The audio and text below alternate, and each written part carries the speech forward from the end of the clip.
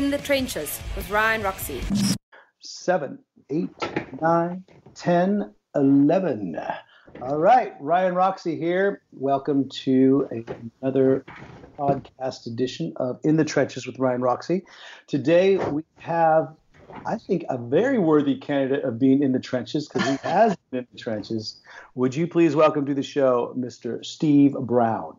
Hello, Steve. What's up? Hey, Ryan. How you doing? How you doing, everybody? Welcome to the show and greetings from sunny New Jersey.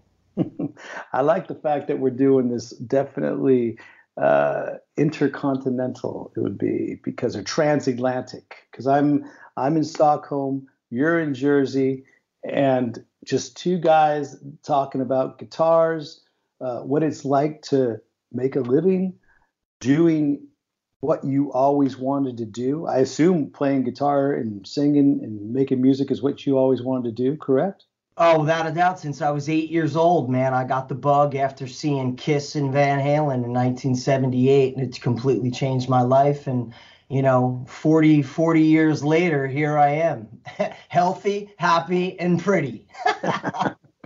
Man, so you have a very cool first concert. Was that your first one that you said? Is that the one that sort of made you light bulb moment? Yeah, I mean, Kiss in 1970. Well, I say 1978 because that was the year that Kiss Rock and Roll Over was the first life-changing record for me, and then Van Halen 1. So both in 1978, and that's when I started playing guitar.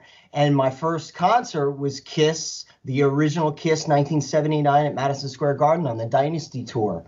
And Wow. And then my second concert was Van Halen in 1982 on the Diver Down tour. So both those, first two concerts, first two rock records that I really, completely changed my life. And that was, I sold my soul to rock and roll in those years, for sure. I see a running theme with a lot of the guys that we have on the show. Of course, most of the guys we have are guitar players thus far, but that first Van Halen record is a reoccurring theme of inspiration, right? Oh, without question. I mean, you can't. I mean, for the type of music that I do and I think you love and what we grew up on, whether, Van Halen, Kiss, Cheap Trick, Def Leppard, Bon, all the great bands of that era, Van Halen 1, and still to this day, which is still amazing to me, and I was thinking about this before, every time I hear Eruption and I hear the first Van Halen record, I go, this record still sounds and holds up as good as it did in 1978. It was groundbreaking. It was like you didn't even know when you heard Eruption if that was a guitar or not.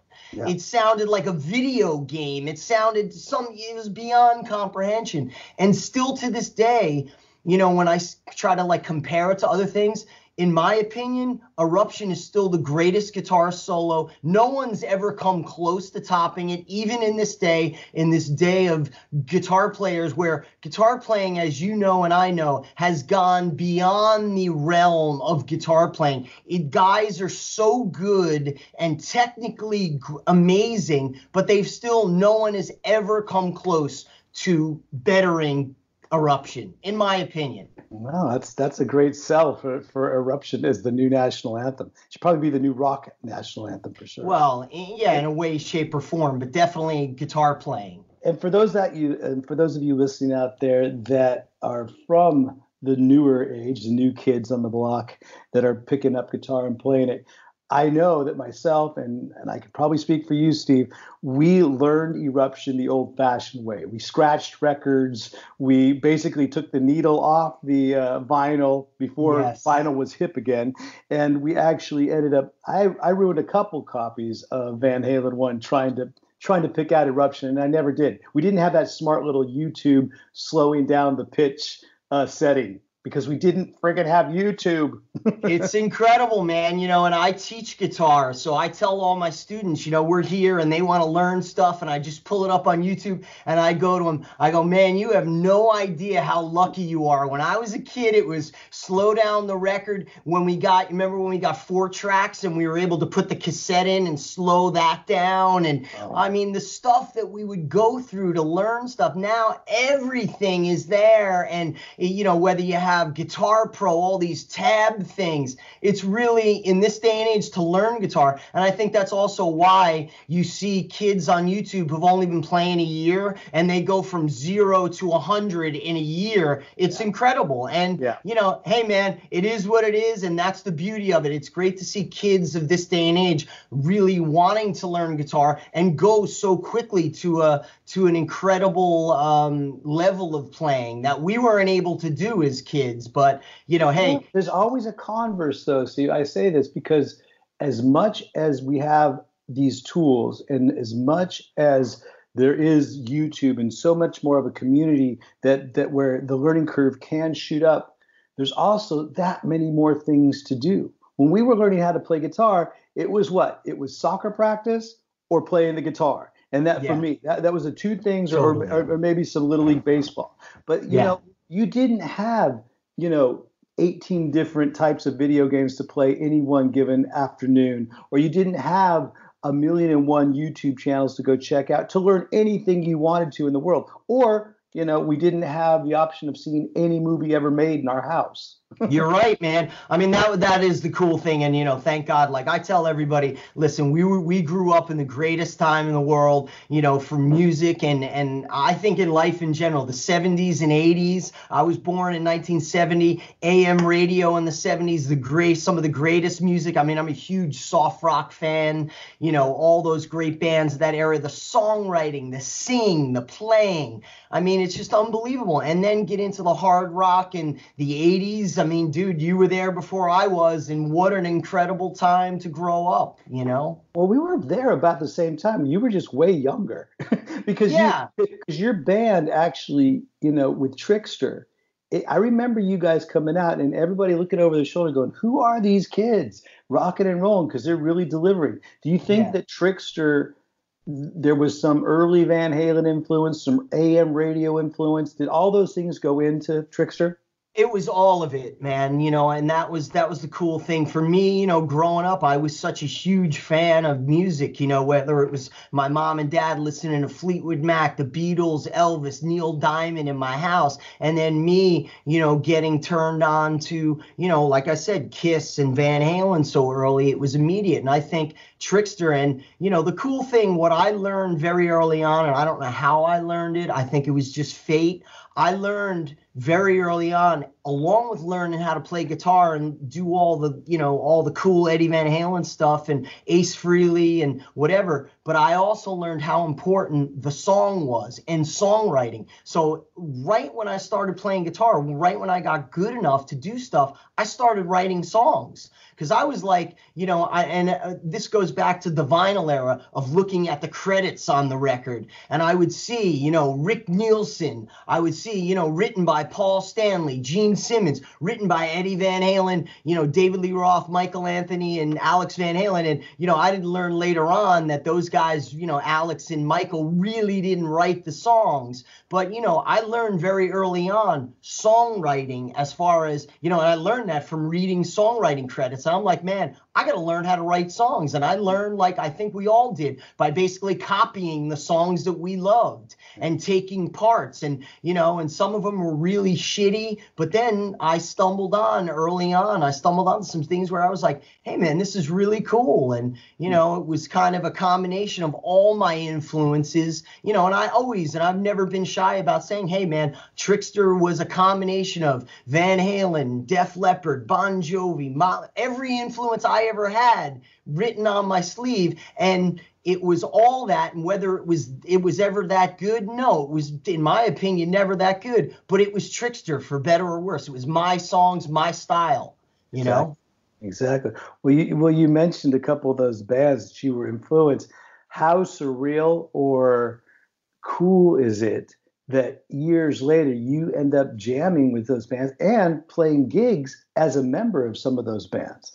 Most notably Def Leppard, correct?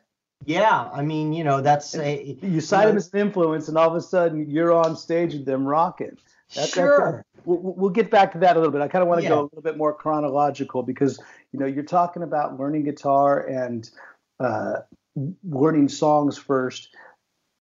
As a teacher, I always try to get some sort of golden ticket knowledge from you guys that play guitar, that if you could give it to some other aspiring guitar player, what would be one of the first and mostly important things that you would tell someone to learn on the guitar? Would it be their power chords? Would it be their first position chords? Or would it be a lick on their notes? What advice did you give for someone learning? Because I know we have a lot of aspiring guitar players that listen to the podcast. What would be your sort of advice, your golden ticket advice? Yeah, I mean, honestly, there's three things that I would tell every guitar player, every young guitar player to focus on right now in their career, which is first, building your chops. And with chops, that doesn't mean just sweep picking and licks and then playing chords, not just power chords. Power chords, to me, it's the most important thing. If you want to be a hard rock player, melodic rock, look at Billy Joe from Green Day, man. The guy sold 50 million records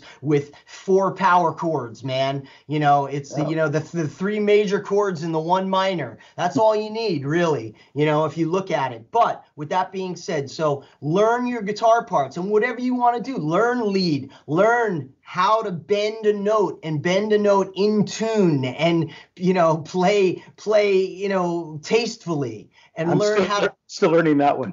Yeah, well, that's hey man, there's a lot of guitar players out there and who shall remain nameless, in some of the biggest bands in the world, who still can't bend a note in tune, but they've sold 100 million records, so who am I to talk? But if you can work on that. The other thing, guitar players, play to a metronome, learn to play in time, learn timing. Now, the most important thing is songwriting. Learn to write a song. I don't care how fast you can play, how many licks you can play. No one cares if you can't play in a good song. So if you want to try to make it in this business, it's all about songs. You got to learn to write songs.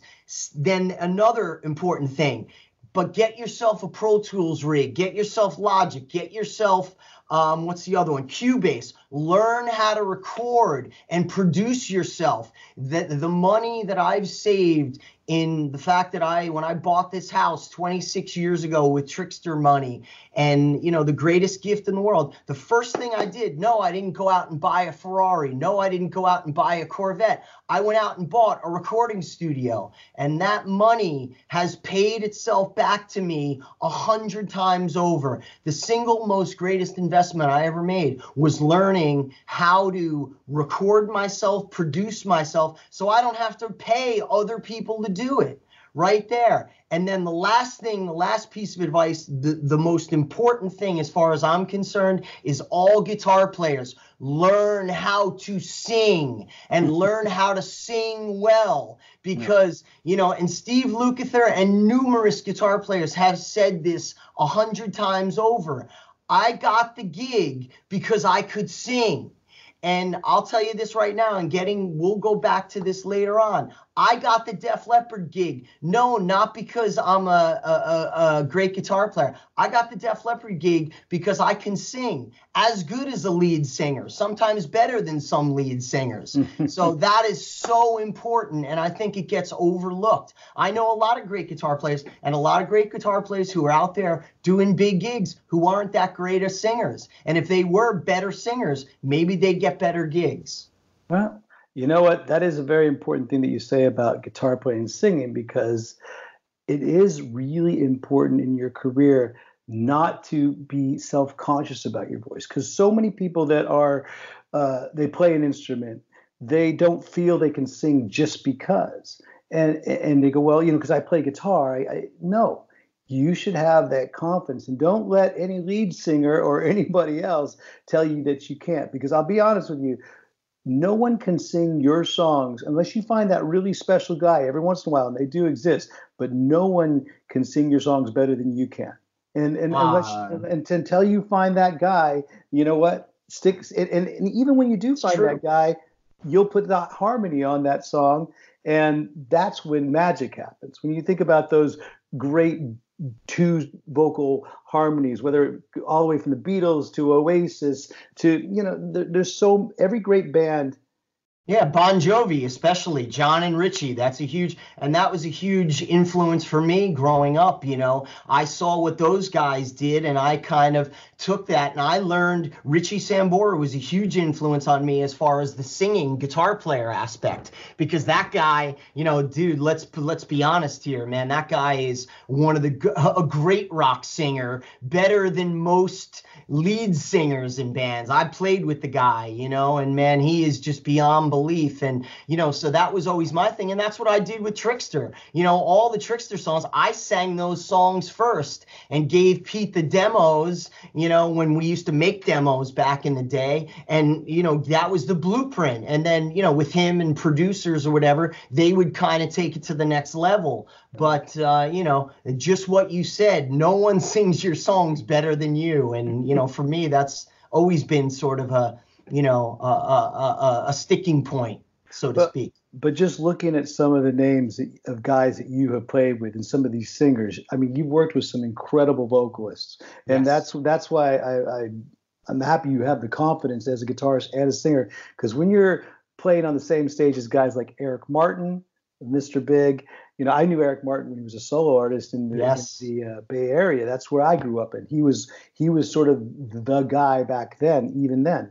Dennis DeYoung, Styx, are you kidding me? Of course. I mean, Joe Lynn Turner. So these are like powerhouse vocalists that you're going on stage with. So, talking about the Def Leppard, bringing up a guy like Joe Elliott as a lead vocalist, what was he expecting you to do when you stepped into that role?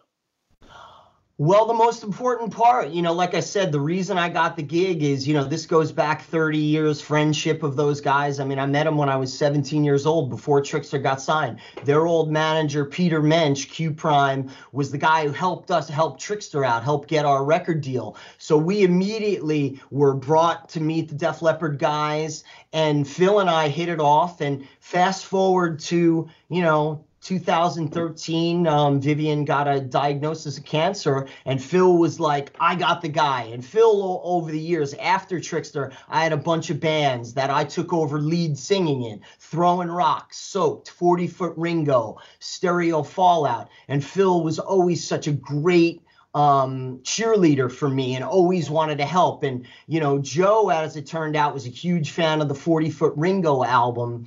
And so when he knew of my voice, so as soon as Phil was like, I got the guy who could fill in for Vivian, because Vivian has to do all the high parts and the sort of, superhero vocals, not to say that Joe doesn't do some superhero vocals with the high stuff that he's doing, but so that was it, man. And, and I say this, kind of as a funny thing, but it's very serious. Joe said to me, when we were rehearsing, we didn't really rehearse, but he said to me before the first show, he goes, I don't care what you do on your guitar tonight, but just make sure you're there for the vocals. That's Joe being the captain of the ship, and he and I went out there and I knew what I had to do. And, the great thing is with Def Leppard, those guys, that was one of my biggest influences and one of my favorite bands.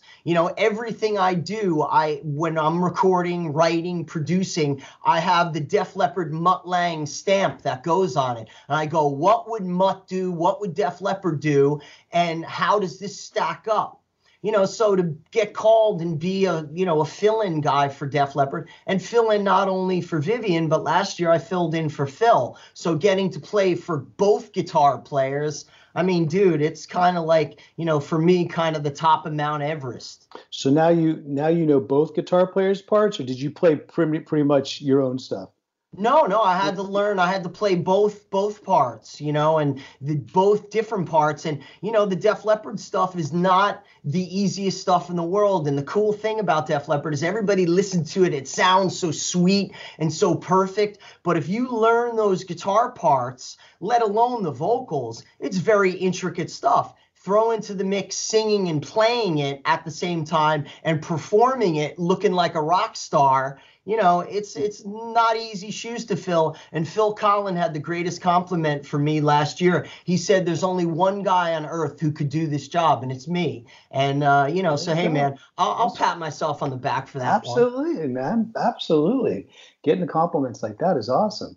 Yeah. I mean, it looks like that album, 40 Foot Ringo, played off, because I remember that album. I remember my old bass player from Electric Angels, Jonathan Daniel. He said, he turned me on to it, gave me a CD. He said, listen to this. I think you'd like it. It's your type of music. And I call it heavy pop. It's like, it's heavy guitars, always guitar driven. But at the end of the day, you have that Cheap Trick, pop sensibility to it. And so for those of you who are listening out there, go check out 40 Foot Ringo. Obviously, go check out anything that's in Steve Brown's sort of discography. And we'll probably talk about your newest stuff in just a little bit. But I want to talk about a couple other bands because I know these guys as well. And I'm going to be seeing them this weekend. So, and I know you're tight with them, the Danger Boys. How about that? Yes, my brothers, of course, man.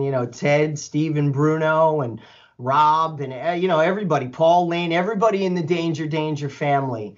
And I think that's actually how we met, kind of. I remember I think we met officially the first time when Throwing Rocks opened up for Alice Cooper at Jones Beach in 1996, I think it was, on the Scorpions Alice Cooper tour. First tour. That was, Yeah, and I remember you came in the dressing room, man, and you were like, and that was, Throwing Rocks was a complete departure from Trixter. I wasn't even playing guitar in that band, but, it was very cool. And so the Danger guys go back to, we met them. I've known Ted since 1987, 86. He was a Jersey guy. Yeah, Ted Poley, lead singer. And and we were friends early on, right before Danger, when he was a drummer in the band Prophet in New Jersey, which was a fabulous, killer New Jersey band.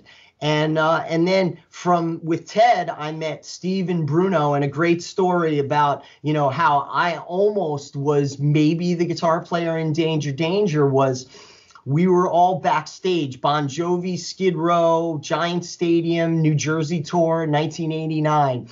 And we were all backstage, and Ted brings me over to Steve, and he goes, oh, you got to meet Steve West. And, he goes to me, he goes, man, we're looking for a guitar player for Danger. You should be the guitar player. And he goes to me, man, mark my words, in a year you'll be driving a Ferrari. And I was like, wow, man, those are pretty strong words. But, I had Trixter going. So, we were kind of right behind Danger as far as getting a deal. And it didn't work out. But, some 30 years later, here we are playing together again. If you would have just dyed your hair blonde that 1 week, man, I'm telling you, you would have been in Danger, and had an oversized baseball cap, you would have been in like Flynn. But you know what? It pays off, because look at where you're talking from now, the studio that Trixter built, and the one that you've maintained throughout the years of making records. This is where I'm interviewing right now. As you can see it's the ultimate man cave. Of course, I'm in my son's room. I'm in my son's room. He's in his man cave. Yeah. And it's all good. Whatever works. Steve West is somewhere with his parents right now. Where's he at? His parents' house. I love Steve. I told the guys in Danger that I'd give a big shout out, about them when I was talking to you today. So. Oh man, and you guys, what's going on? Are you guys, because you're not at Sweden Rock this year playing with them, but they're doing something over in the States, right? Yeah, it's kind of like, I don't really know what the full story is, but, a couple years ago I filled in again, that's kind of my thing, filling in last minute. Bruno, my good friend Bruno, my neighbor, he lives in Jersey now, so he's 2 towns over. He calls me up, he said, dude, can you learn 14 songs by Friday? And I'm like, for you guys, of course, I'll do anything, And, again, it was one of those things to where, I was a huge fan of Danger Danger all throughout their career, loved their records. But until I started learning their material, like Def Leppard, I didn't realize, again, you listen to it, it sounds so simple and easy. But, man, their stuff and Bruno and Steve really wrote some incredible songs with some real depth and tricky parts. And I tell Bruno and Steve all the time, I'm like, man, fuck you guys for writing these stupid, the way they would change riffs around. But, Bruno had a great saying about it, man. He said, hey, man, I just want my stuff to be a little bit different than everybody. And I go like, man, I would never do that. Why you got to be so tricky with stuff? And it's cool, man. And everybody, you were the band called Trickster, man. I know, right? But I get that, dude, I get that when people try to learn my stuff. They go, dude, some of your stuff is really tricky, but it's my stuff. Like when you write songs, it's your sort of boxes and shapes that you're used to. Yeah. So when you learn other people's stuff, to them, it's simple. But for me, it's like, man, I stumble on the weirdest stuff with these bands, But I get asked that about playing and making that record with Slash's Snake Pit, because everyone says, well, what's it like to play with Slash? I said, well, the cool thing about Slash is that he has his own time signature, and that's why his riffs sound so original. Oh, yeah. He has his own. That's why him and Steven Adler worked so well together on Appetite, because one was pushing, one would push, the other would pull, and it was constantly almost falling off the tracks, but just enough for you to be really interested. So when I was writing songs with Snake Pit, I remember he would come in with these riffs that, to me, almost seemed like they were out of time or off time, but I realized really quickly that no, they're exactly in his time signature. He does a lot of things on the upbeat and a lot of things on the and of four. Sure. And those are all just things that you just take it for granted when it's part of what your playing style is. But when you listen to it from somebody else's perspective, it's completely different.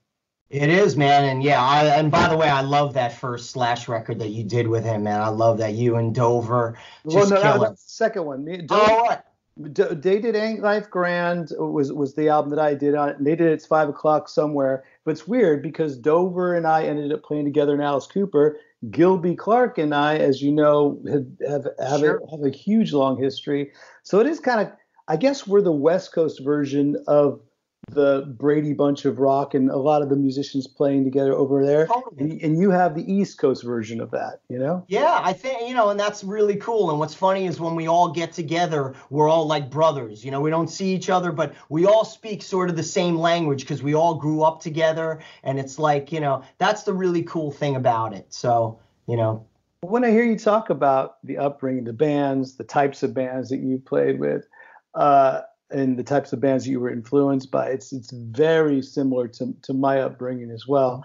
I'm curious, man, I want to bring up one other guy because a lot of people think, oh, he's a comedian, he's not a singer, but this guy's a singer. Jim Breuer you actually played with, right? Yes, yeah, Jim Breuer, man. Goat Boy. You played with Goat Boy, but Goat Boy has a hell of a metal voice, right? Oh, he's a killer singer, great guy. We've been friends for a long time. And last year he called me to put together a little band. So I brought in PJ Farley and Joey Casada, my guys who we play with Eric Martin. That's the core of the Eric Martin and the Filthy Tricksters band, that we go out and do that with. And but Jim, and Jim called me, and he called me when he did his solo record a couple years ago.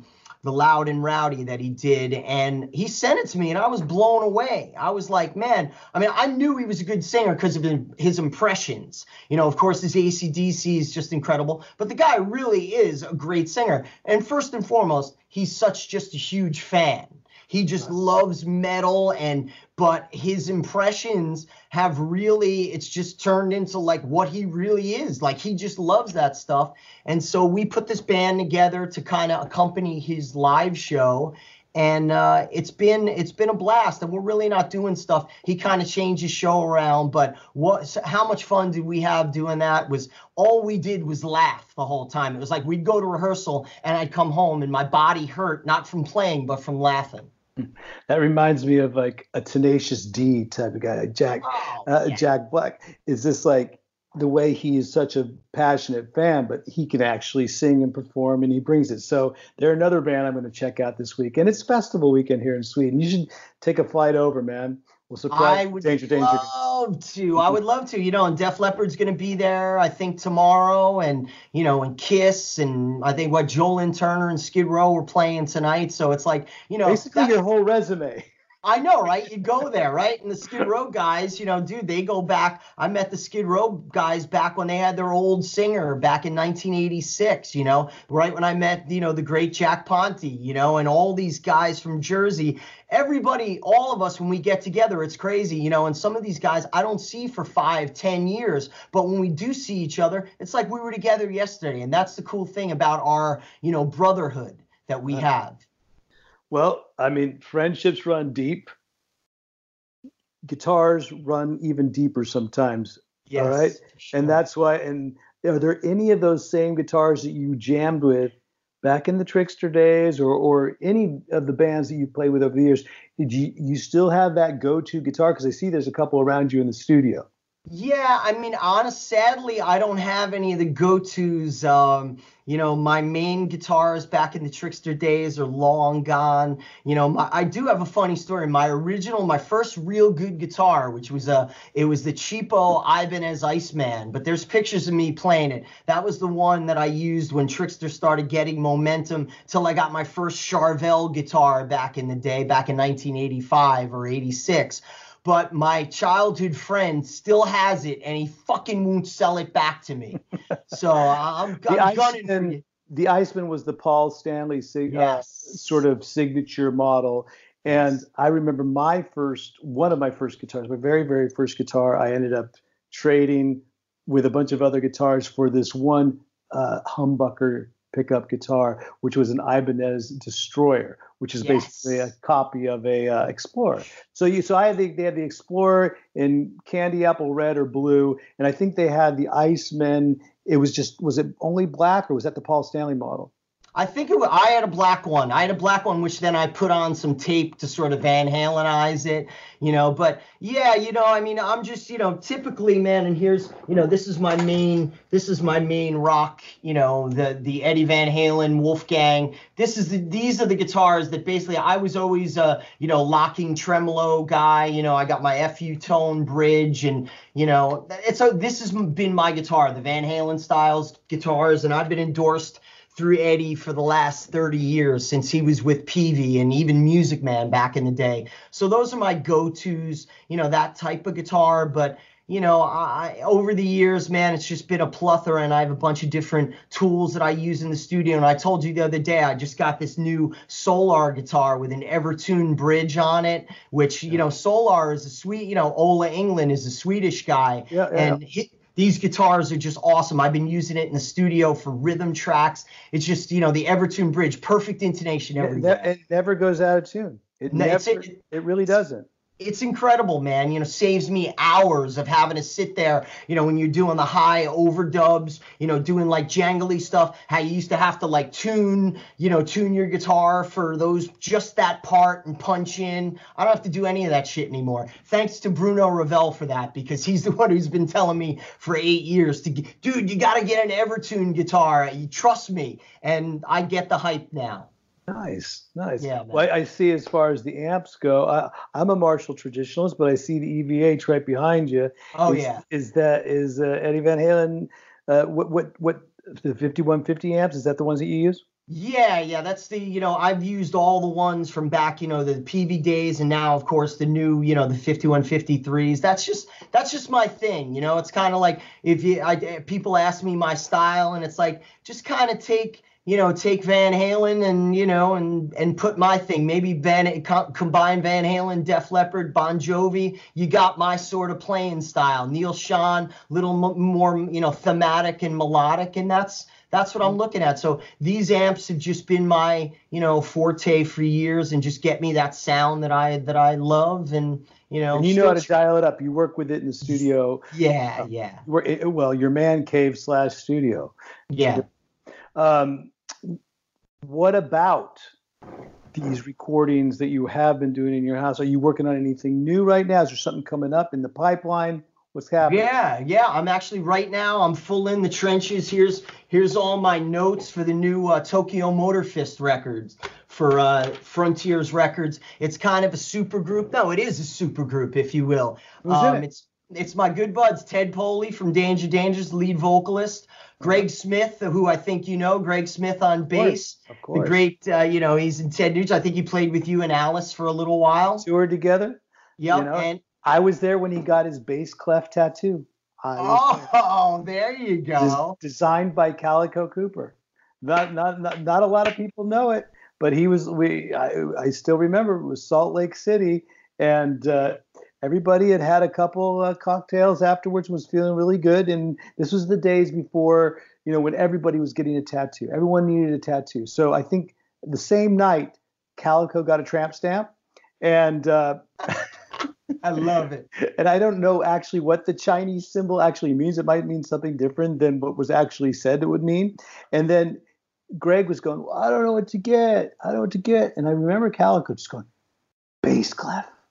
And he's like, yeah, bass clef. I play bass. That would be a good tattoo. Yeah. And so there, if you ever want to see Calico Cooper's tattoo artistry, check out Greg Smith's. I think it's on his arm. I hope it's on his arm. Where else is the bass clef? With Greg, you never have any idea where it could be. But you got Ted and Greg, and who else in the band? And the great Chuck Berge on drums, who was the famous Chuck Berge, who's my neighbor. He lives, it's funny where I am in Jersey. I got Chuck is 2 towns over up more north, and Bruno Ravel's 2 towns further south from me. So yeah, we got a great little area up here in northern New Jersey. But yeah, Chuck, from Rainbow, and now he's Billy Joel's drummer, and he's also the drummer of Tokyo Motor Fist, and he's been a lifelong friend of mine for a long time. I met Chuck when I was a little kid, when I would hang out at Sam Ash in Paramus, New Jersey, the music store, and I would wait for Joe Lynn Turner and Chuck Berge to come in and from their breaks on the Rainbow tour, and every once in a while I'd see them there, and I was probably 12 or 13 then, man, and I'd go up and tug on there, hey, aren't you Joe Lynn Turner, aren't you Chuck Berge? And here I am playing with these guys now. So we have a great new band, Tokyo Motor Fist. We put out a record 2 years ago that was had a tremendous response. Great melodic hard rock record. So we're working on the second one right now. Okay, so when can we expect, in 2019 or 2020? 2020, probably first quarter of 2020, and can't wait. It's been a really cool thing, and the cool thing about Tokyo Motor Fist is, like a lot of these, records from these bands that are so-called supergroups, they never play live. We're a real band that we played a couple shows. We've done a couple festivals. We're doing the Monsters of Rock cruise in February of 2020.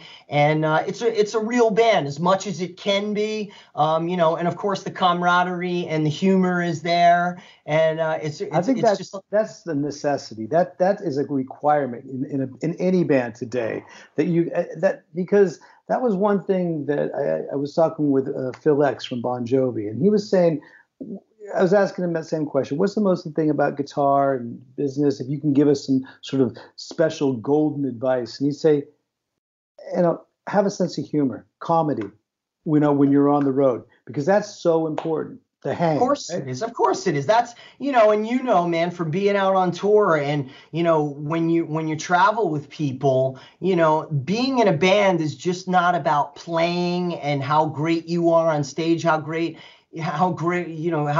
great songs you write. It's about how you get along with each other, because besides those 2 hours on stage, there's another 22 hours, that you got to be together. I don't know how much you sleep or whatnot, but that's a lot of time on a tour bus. So the personal angle and humor, Phil X, I love that guy because he has such a great sense of humor. That's why we get along so good every time we hang out, because we don't really talk about guitars. We're talking about jokes and quoting movies, and the same thing, Joe Elliott, another guy, Def Leppard, one of the funniest guys. And all we do movie references, Caddyshack, and,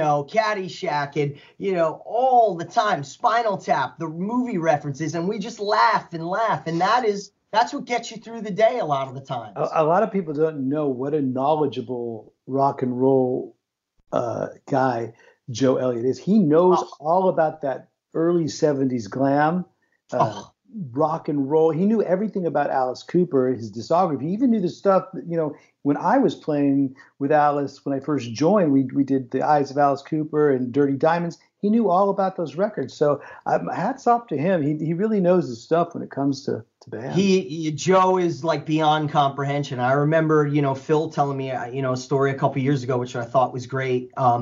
When they went to see Queen, I think it was on the Works tour, and they were backstage, and all of a sudden Joe went up to Freddie Mercury and started talking to him about some, I don't know what it was. I think it was like some B-sides or even some early recordings that Freddie did before he was even in Queen.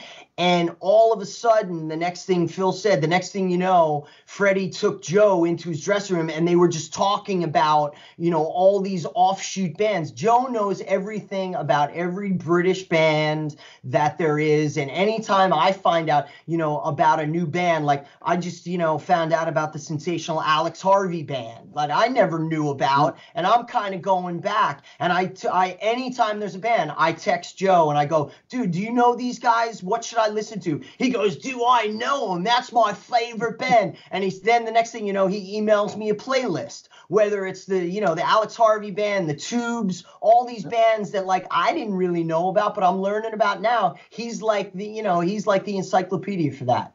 I hope some of you guys that are listening out there, guys and gals listening, be writing this stuff down. Sensational Alex Harvey Band is a great. If you want to find out where, I guess, Bon Scott maybe got a little bit of his attitude and a little bit of his vibe from, everything comes from something. Don't ever forget that. But check out a little bit of Midnight Moses from Sensational Alex Harvey Band. Yeah. Right?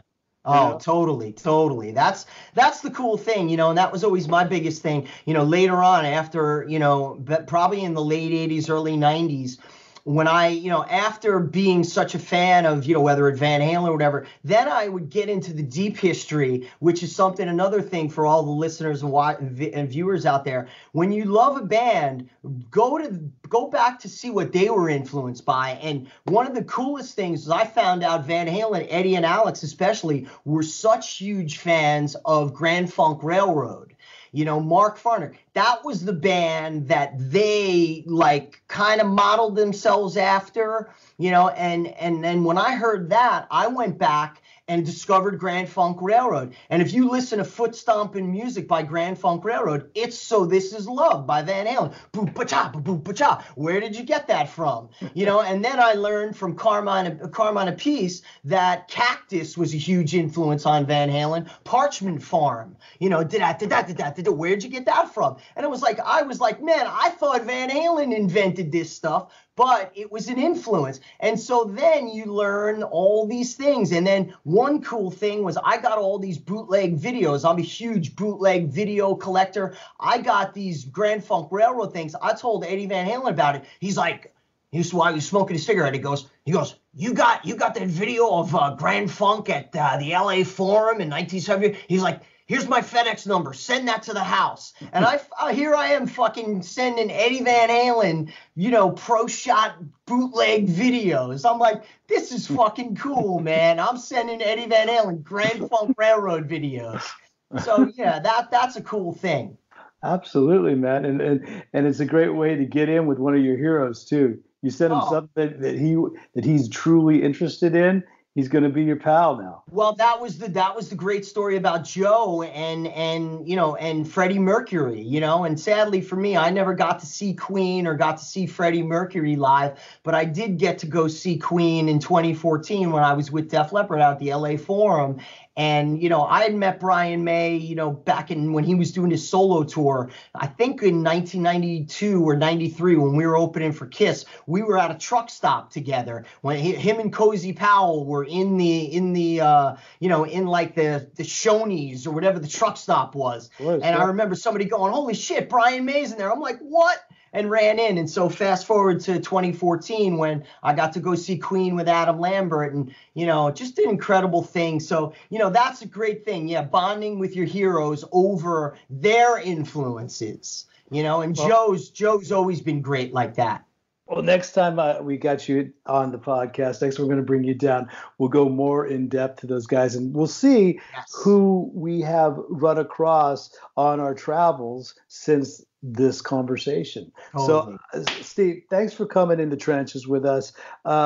It's been great getting to know more about your history, getting to know more about all the incredible sort of musicians that you played with. You've definitely been in the trenches. You definitely paid your dues, but it's definitely paid off for you. And like I said, what's the best way for our listeners to check you out if they want to find out more about you and find out more about your music? Just I'm on Twitter, Steve Brown Rocks, and Instagram, man. I'm not really a big social media guy like some of you cats out there, as I should be, but that's it, man. And check it out. I'm playing in my Great 80s band a lot on the East Coast, Rubik's Cube, and what do I got coming up? I got a couple shows with Dennis DeYoung in July, and you never know what else. A couple Eric Martin band shows coming up in July, and and that's it. And just working on the Tokyo Motor Fist record, and taking care of my family and enjoying life, dude. As I tell everybody, I'm one of the luckiest guys on earth. Every dream I ever had came true 100 times over. Here I am talking to you from my basement in New Jersey via Stockholm, Sweden. So how cool is that, man? One last question. I came up with my name, Ryan Roxie. How the hell did you come up with a stage name like Steve Brown? Where did you get that, man? Where did you get Steve Brown? Like, what happened? Where did you start one? It pretty much, yeah. It's one of those things, where it's a lot of thinking. It's either going to be something like Steve Sinister or something like that. But here's a funny story, man. People come up to me, and honestly, Steve Brown is my God-given name. It's on my birth certificate. It's on my license. It's everywhere. It's no joke, okay? But I actually have people who come up to me, Steve Brown, is that your stage name? And I go, no way. No, I'm like, it's my real name. I said, if I was going to have a stage name, I would change my name to something like Bobby Vellante or something cool, but I guess Steve Brown is a pretty cool name. And you could always go with John Smith. Yeah, there you go. John Smith. Yeah, Bob White. It doesn't get any more, any more, simple than that. But yeah, that's my name, and God bless it. Sticking to it. Yeah, it's working. That's my stage name. Yeah. Steve, thanks for coming on In the Trenches, man. And hold on for just 1 second. I want to talk to you a little bit, but I'm going to stop the recording, and let all the other listeners go about do what they got to do. But in the meantime, we'll see you next time in the trenches. Thank you for watching the pod. Thank you for watching. Thank you for listening. And you know how to get in touch with us. Just check out all the information that's on the description below. And we will see you next time on In the Trenches. Ryan Roxie, enjoy the ride.